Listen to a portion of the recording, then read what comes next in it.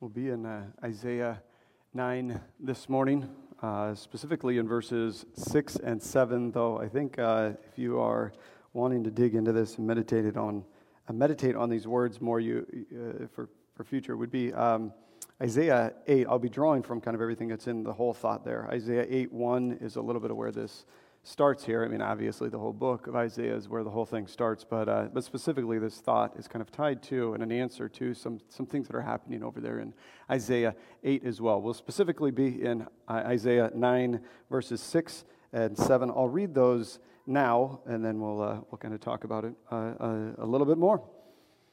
For unto us a child is born, to us a son is given, and the government shall be upon his shoulder, and his name shall be called Wonderful Counselor, Mighty God, Everlasting Father, Prince of Peace. Of the increase of his government and of peace there will be no end, on the throne of David and over his kingdom, to establish it and to uphold it with justice and with righteousness from this time forth and forevermore.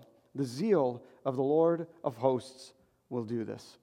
This is the word of the Lord. Thanks be to God. So, giving us a little bit of background here into this, pulling from, as I said, Isaiah 8. What's happening in all of Isaiah here? Well, what's happening is that God has yelled at His people a whole awful lot and said, "Hey guys, this isn't the way that what we agreed to. You're not following me, and there's going to be some punishment here." And more specifically, right here in Isaiah 8, He says, and this punishment is going to be coming from Assyria. And we know that this punishment, historically, this is a real thing. It came in the middle of the 8th century BC. I think that's how you do that, backwards. 8th century, so in the 700s BC, Tiglath-Pileser III, this is just history, came in and then moved the Israelites off into exile, or took over and then moved some of them into exile. So that's where we get here. Repent or some punishment. That's how the covenant of God works. And so I know this is great. Right now we're starting at one of the most wonderful, heartfelt Christmas sermons ever. But this is a beautiful thing because we're going into this deep darkness, and it's amazing as we chug on to chapter 9 of Isaiah that there are time and time again that Isaiah is telling us there are things that can change. There are things that can change.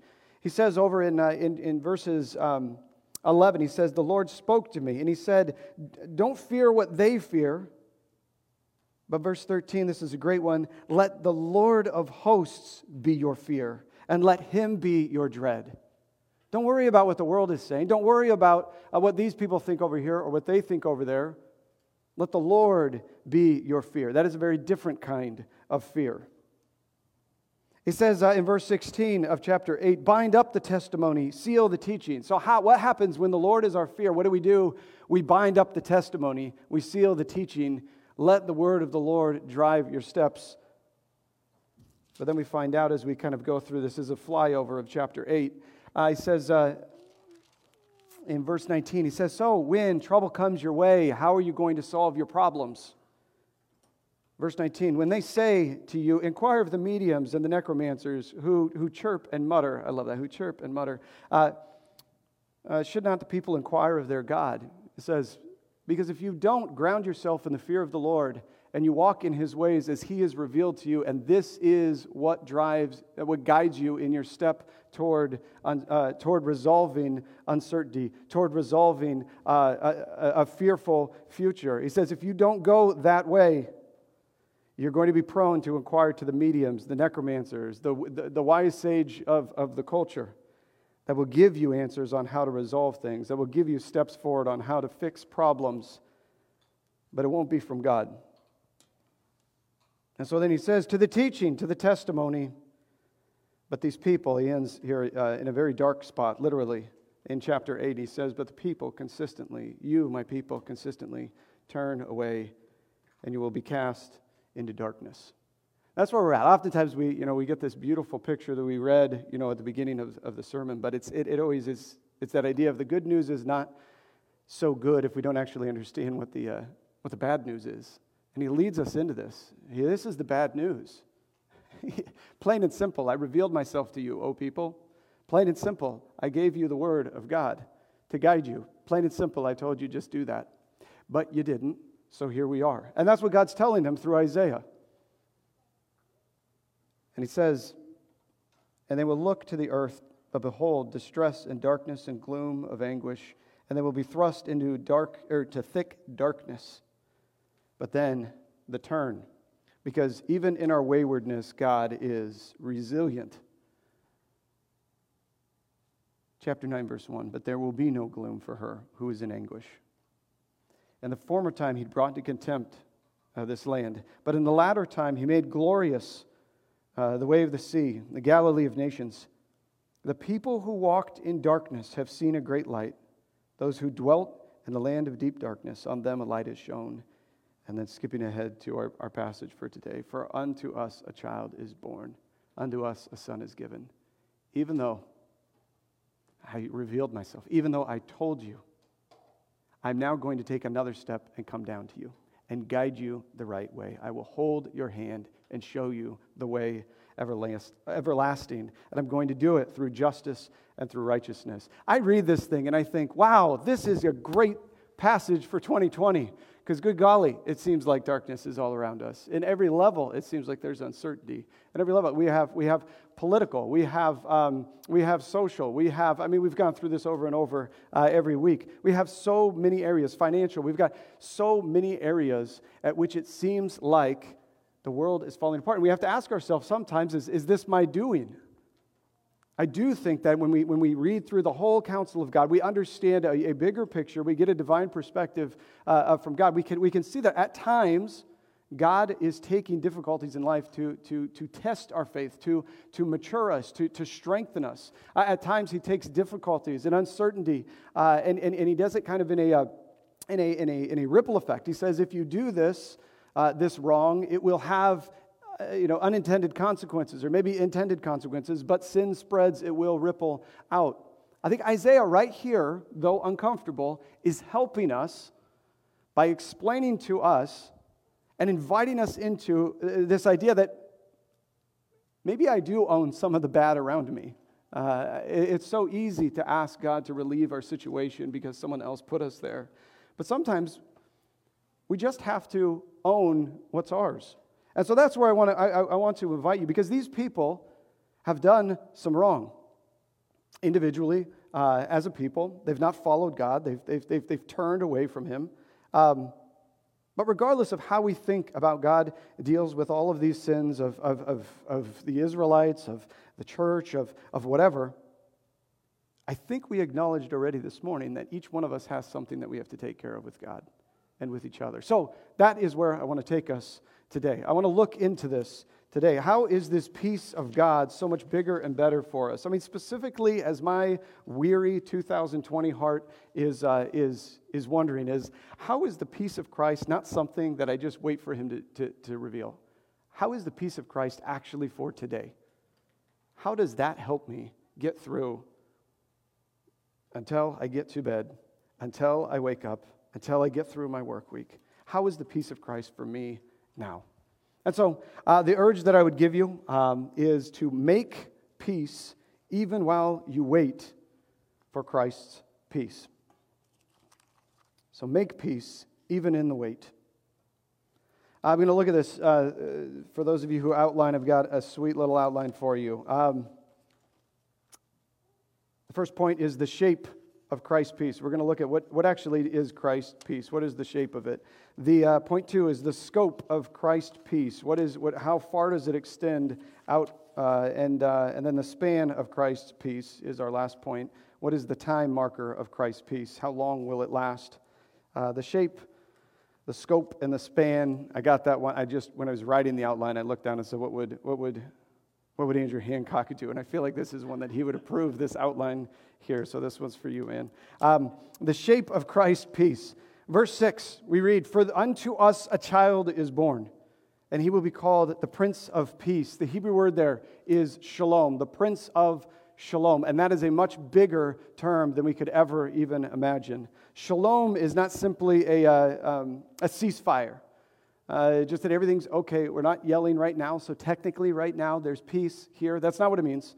We take that idea of peace and sometimes think of like a peaceful pond or something like that. Nothing's disturbing it right now. No, that's not peace that we're talking about here. Shalom, it's this environment, it's this wholeness, it's this reality that is actually here now for us that we access through Jesus Christ.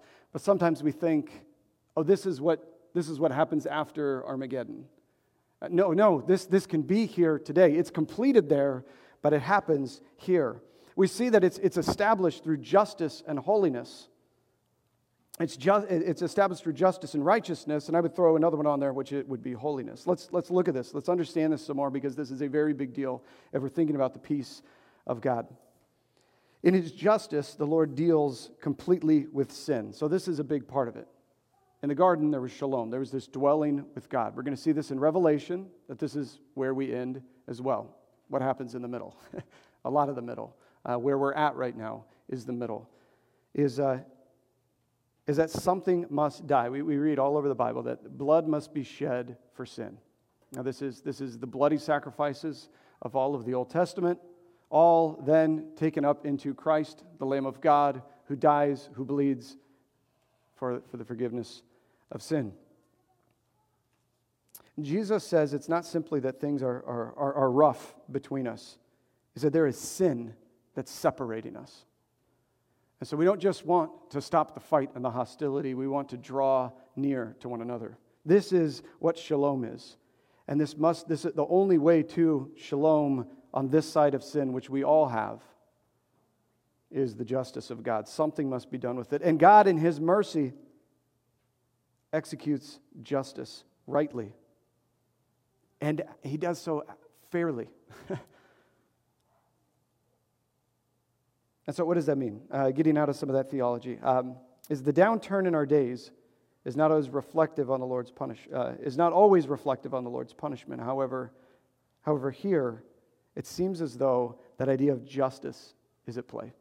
The people have done wrong. You and I have done wrong. And the Lord must execute justice. That's everyone. That's where everyone's at. Everyone's fate, everyone's reality.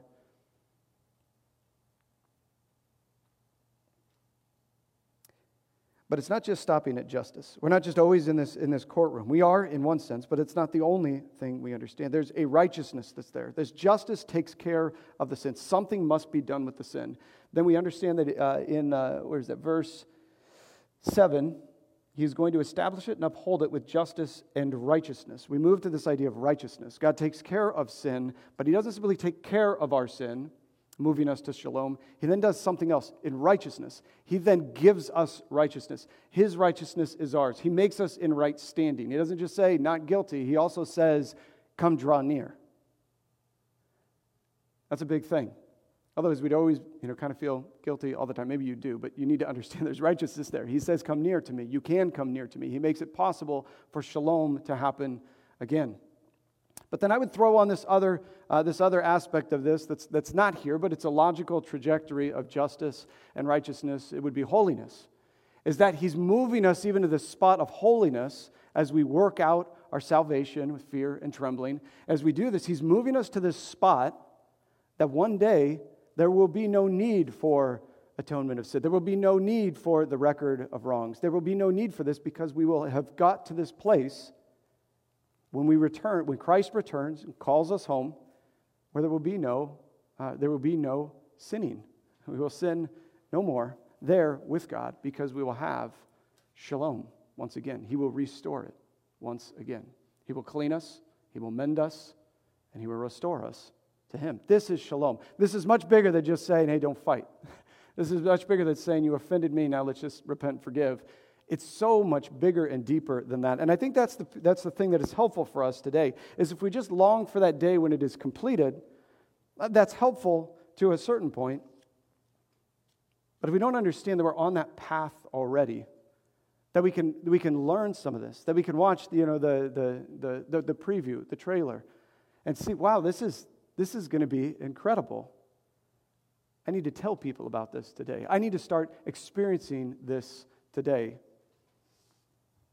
It moves us to an embodied sense of shalom. It invites us to walk into the reality that shalom is right here in our midst. Maybe not fully, maybe not complete, but it's at least there and not something to just say, today is rough.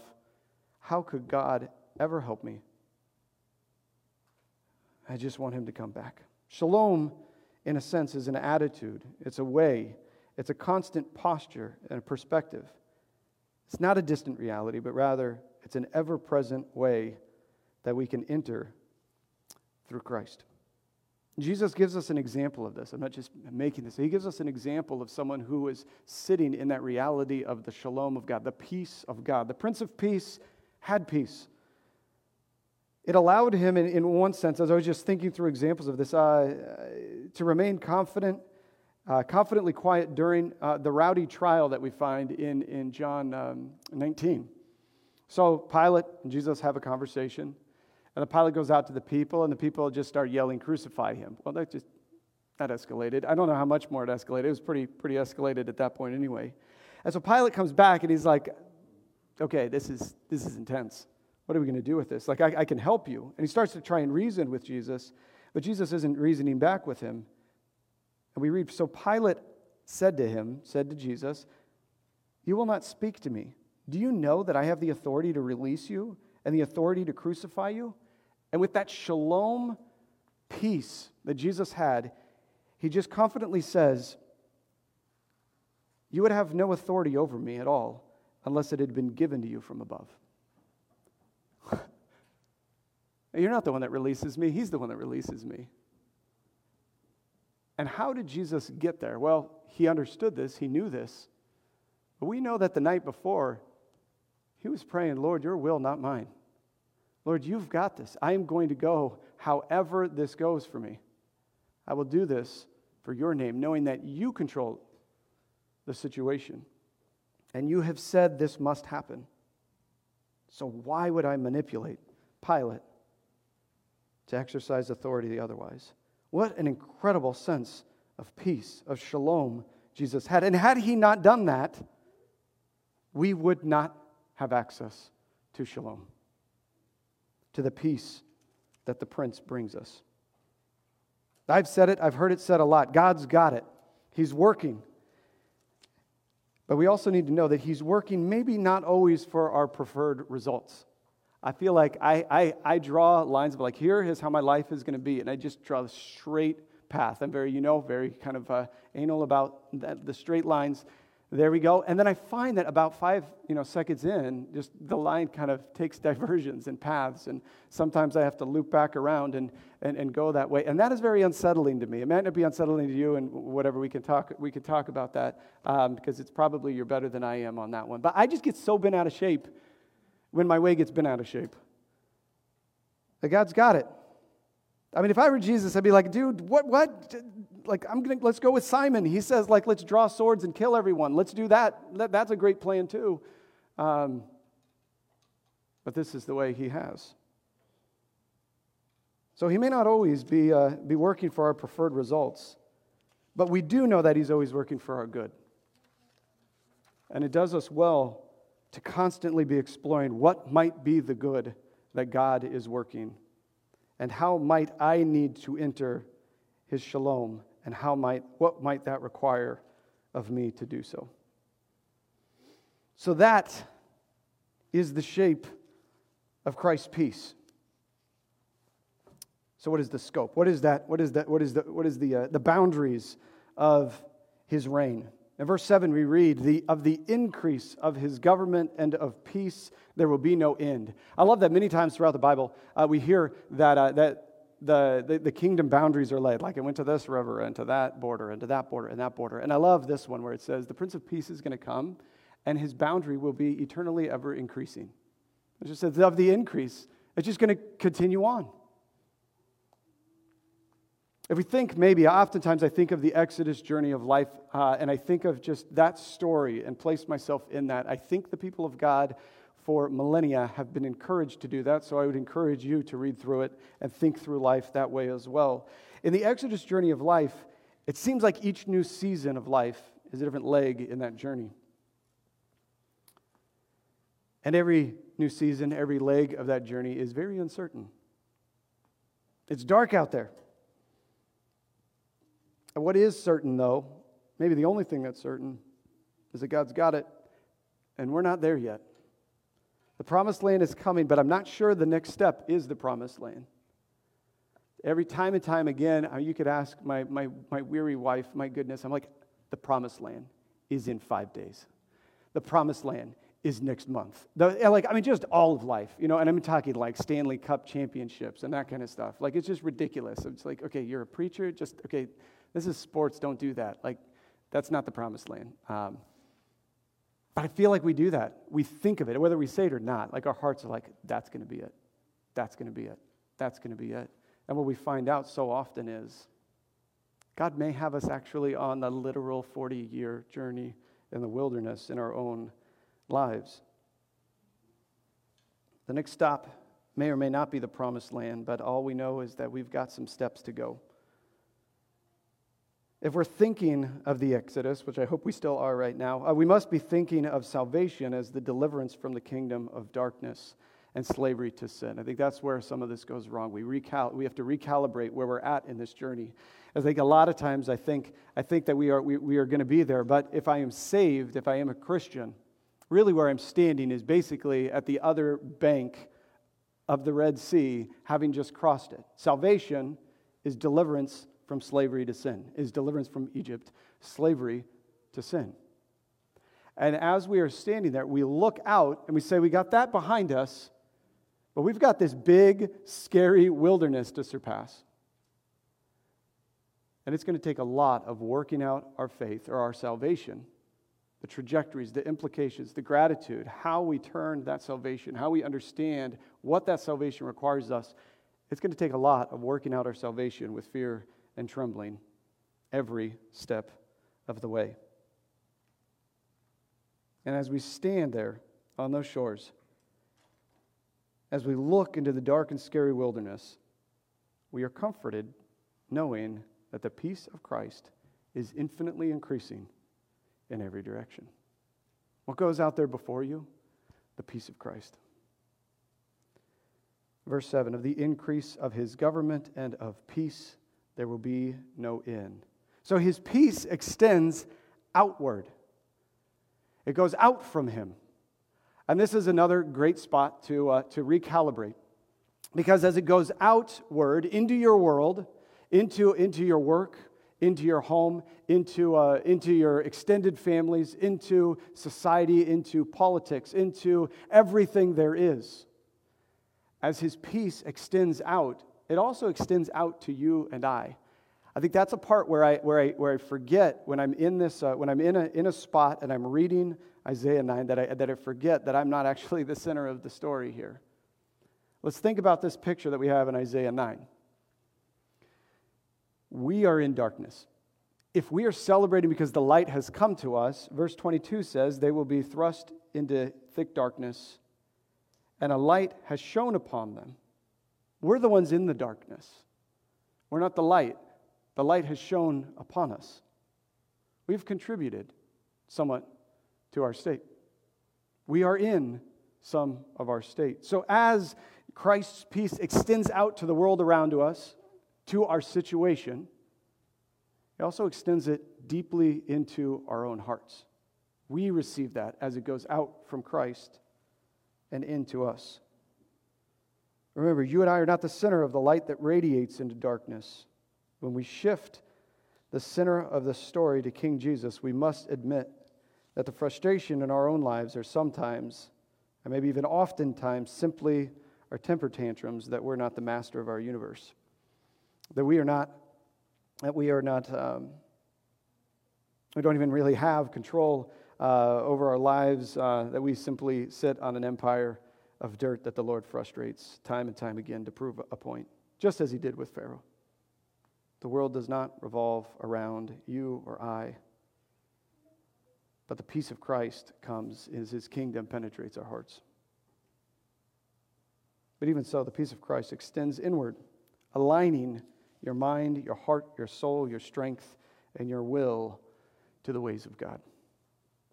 We are simply pilgrims along the way. And what is required of us pilgrims is faithful obedience. Faithful obedience. a phenomenal book for people who are looking for peace, for people who have frustrated relationships and are trying to figure out how to put the peace of Christ into real world terms and practices. There's a Christian author, Ken Sande, who wrote a phenomenal book called The Peacemaker. I'm going to quote some of that. It's real good. You should read it. And he says, it's easy to accept your limits if you have a biblical view of success. The world defines success in terms of what a person possesses, controls, or accomplishes. God, however, defines success in terms of faithful obedience to His will. The world asks, which results have you achieved? That's how we would define our own peace. God asks, however, were you faithful along the way? Every step of the way, measure your heart. This is the work of the pilgrim. His peace is coming, and we walk faithfully in obedience to Him along the way. Jesus is not only our righteousness, He is also our righteous example. He is the way to shalom. So we know the shape of Christ's peace, the scope of Christ's peace. How long does Christ's peace last? What is the span of Christ's peace? Verse 7, we read that He will establish, that He is coming to establish and to uphold it with justice and with righteousness. And then a fantastic little clause for you to search in your Bible gateway, from this time forth and forevermore. Wow. He says that a lot throughout the Old Testament. From this time forth and forevermore. There are many things that are that way. But what does that mean for us right here? What does that mean for us today? From this time forth and forevermore. It means that the peace of Christ does not pause.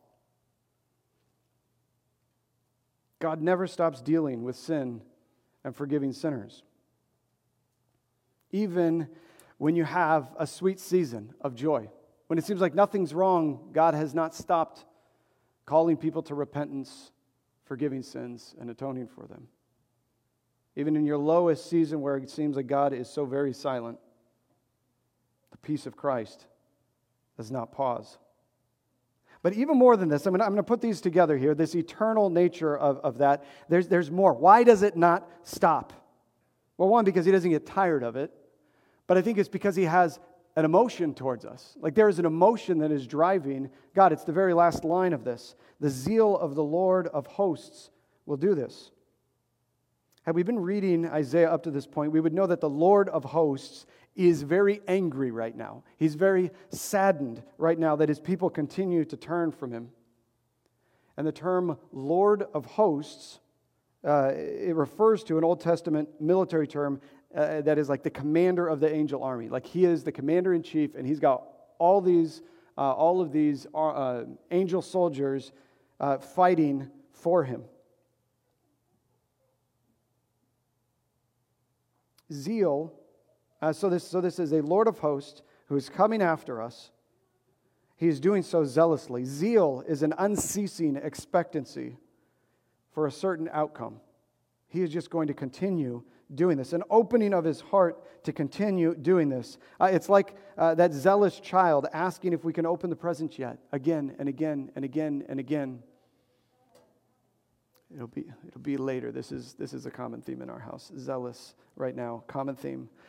It is like that zealous boss who tirelessly drives the project to completion, like feeling like he's micromanaging, but is zealous to make sure the project completes. And it's maybe like Simon the Zealot, who wants the kingdom of God to come about so much that as soon as someone makes a misstep, he says, all right, let's draw swords, let's start a fight, let's get rowdy, bring about the kingdom of God. And Jesus has to kind of correct that. That zealousness, that eagerness, like, let's go. While we wait for the consummation of shalom, that is the completion of our completedness, we've got a lot to work to do. This zealous God will continue to drive that completion. The zealous God will always be warning that shalom come about, that peace and restored relationship will be there.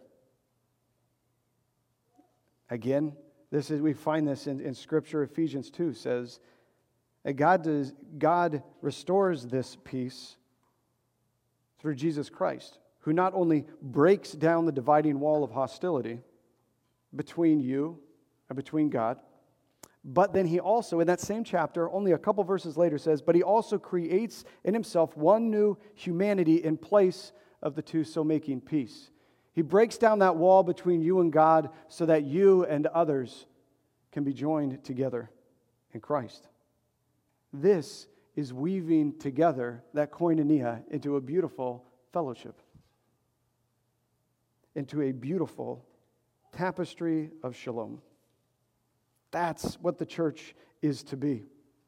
And so, while we wait for this realization, this consummation of shalom, we've got a lot of work to do. You see, if the peace of Christ does not pause, then neither does the everyday opportunity of peacemaking. So, a couple of practical ways to go about this. How could the problem of darkness been solved? We get that in chapter 8 already. Is that if they would have feared the Lord of hosts, so I would urge you, fear the Lord of hosts. If they would have bound up the testimony, so I would encourage you to bind up the testimony. If they would seal the teaching, they would protect it, they would guard it, they would say, this is it and nothing more needs to drive us forward. That is what I would urge you to do. Isaiah does these things and he's resolved. We read in chapter 8, he's resolved to wait on the Lord. He's resolved to hope in him as an expression of that peace that he has found. So what does this look like for us today? I think one of them would be, as Kid Sandy says, faithful obedience. Faithful obedience. As we look at justice, we have done wrong. The Lord, in his zeal, will fight for the right. He will bring about the right. And the question that we always have to be asking is, in this issue, in this space, at this time, am I in the right or the wrong? Because it will be judged. And to take every step, not just the big, I was a sinner and now I'm not. Or I wasn't forgiven and now I'm forgiven. We sometimes paint these huge pictures that aren't as helpful to our own path of discipleship, our own path of holiness. In this day, in this moment, in this space, in this area, with this relationship, in this conversation, am I on the right or wrong according to God? And repent when you're not. And thank God that he has forgiven you patiently. And then move in that gratitude towards the righteousness that he has that says, even though I am so terribly dark, I am so terribly wayward, my path continues to kick against your path. Thank you for forgiving me. Thank you for your patience. Thank you for drawing near to me even when I'm kicking and screaming. And then lean into the sanctifying work of the Holy Spirit, who moves us, who purifies us, who enlightens our hearts that we might understand, that we might delight in the way of the Lord. Faithful obedience, that's what it is every day. Where am I at according to God? Where am I at standing? In the courtroom of God? Where am I at standing in the house of God? And where am I standing in the garden of God? I think those are great ways to ask. In this, how would this pan out for me in those areas? And then to take that from your experience, because Jesus experiences the shalom, and then he works from that, as we saw on his trial, to then go witness, go tell about it. This is what proclaiming the gospel is. There is a peace that surpasses understanding. Help people understand some of that. Help people experience some of that. Faithful obedience is one way that we take steps, one step after another in the wilderness. But then also, I would say stewarding shalom. And maybe specifically stewarding it in the highs and the lows. So in the highs, it's easy to say, thanks be to God. You know, he has done great things. Well, sometimes it is. We get arrogant and we say, thanks be to my awesomeness. Make sure we don't go there. Make sure to give thanks to God when we have success, and not to our own skill that he has given, not to our own power that he has given, not to anything that makes us as big and important and powerful as Pilate, because we all know that he was given that. but then also steward the bad. A specific thing here when we go with peace is steward your conflict well. I'm going to quote Ken Sande again because he's real smart on this. He says lean into forgiveness. He says forgiveness is a huge part of peacemaking. I'll read him now. This forgiveness may be described as a decision to make 4 promises. Here are your 4 promises that will help you understand if forgiveness is actually there in your heart. That you are able to say, I will not think about this incident. It's forgiven. We're done. I will not bring up this incident again or use it against you. Oof. I will not talk to others about this incident. I will not allow this incident to stand between us or hinder our personal relationship. And he goes on to say, by making and keeping these promises, you tear down the walls that stand between you and your offender. You promise not to dwell on or brood over the problem, nor to punish by holding the person at a distance. You clear the way for your relationship to develop unhindered by memories of the past wrongs. This is exactly what God does for us, and it's what He commands us to do for others. There's a whole lot that the Prince of Peace does for us. He lays that foundation for peace to even happen. He embodies, He exemplifies that peace that we might have a way. Doesn't just say, go do it. He shows us how to do it. And then He says, go do it. And He gives us a command to do it. So as we journey, whatever that season is, wherever you have placed yourself in that picture, there's another leg of the journey. Whether that's in your family, whether that's in your work, whether that's with your church. And every one of those is going to give us an opportunity to say, God, go before me. Your peace is there. Give me the diligence. Convict me. Comfort me. Guide me in the steps toward peacemaking as an ambassador of the Prince of Peace. Let's go to our Lord now and ask Him to align our hearts to that peace. He gives us such a good, potent word. Let's lean into His zeal as He accomplishes this for us. God,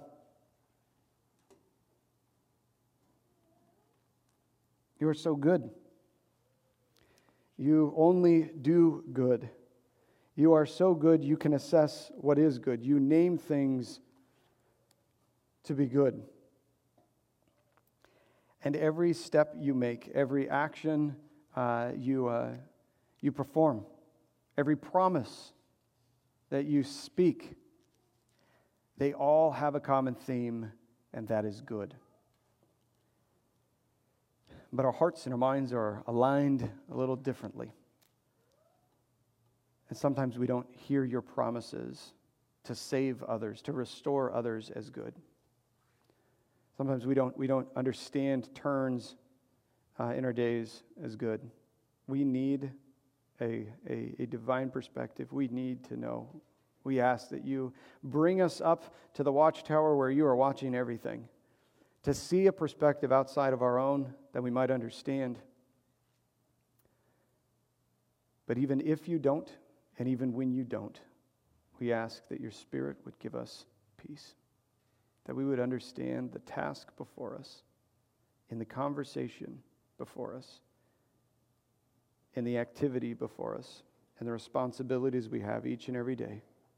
Pray that you would make us ambassadors of your peace, as your government and your peace extend forever.